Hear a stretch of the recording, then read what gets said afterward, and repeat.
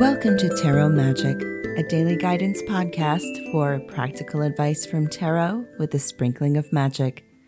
Today is Thursday, November 2nd, 2023, and our featured deck this week is Heaven and Earth Tarot by Jack Sephiroth and Jaymi Elford, published by Lo Scarabeo.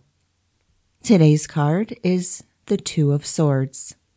On this card, as traditionally depicted on the Rider-Waite-Smith card, there's a woman sitting in front of a sea. The sea is fairly calm. She is holding two swords crossed in front of her chest, and she's blindfolded. Behind her, as I said, is the sea, and the crescent moon is above her.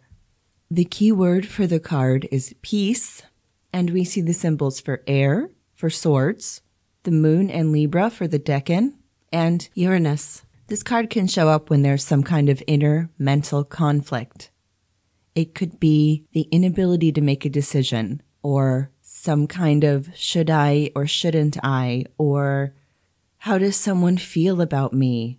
Should I stay here? Should I go? That kind of mental chatter that's kind of, you're going back and forth about something. And that can cause a lot of frustration and mental anguish. And the advice from this card for today is you need to let go of all of that and get still. Don't allow your mind to run circles around you and drive you crazy with wondering or worrying. That prevents you from seeing the deeper truth. It can block you from or take your attention away from your heart. And you need the stillness to connect to that inner truth, the deeper truth of the intuition, and the small voice within that knows.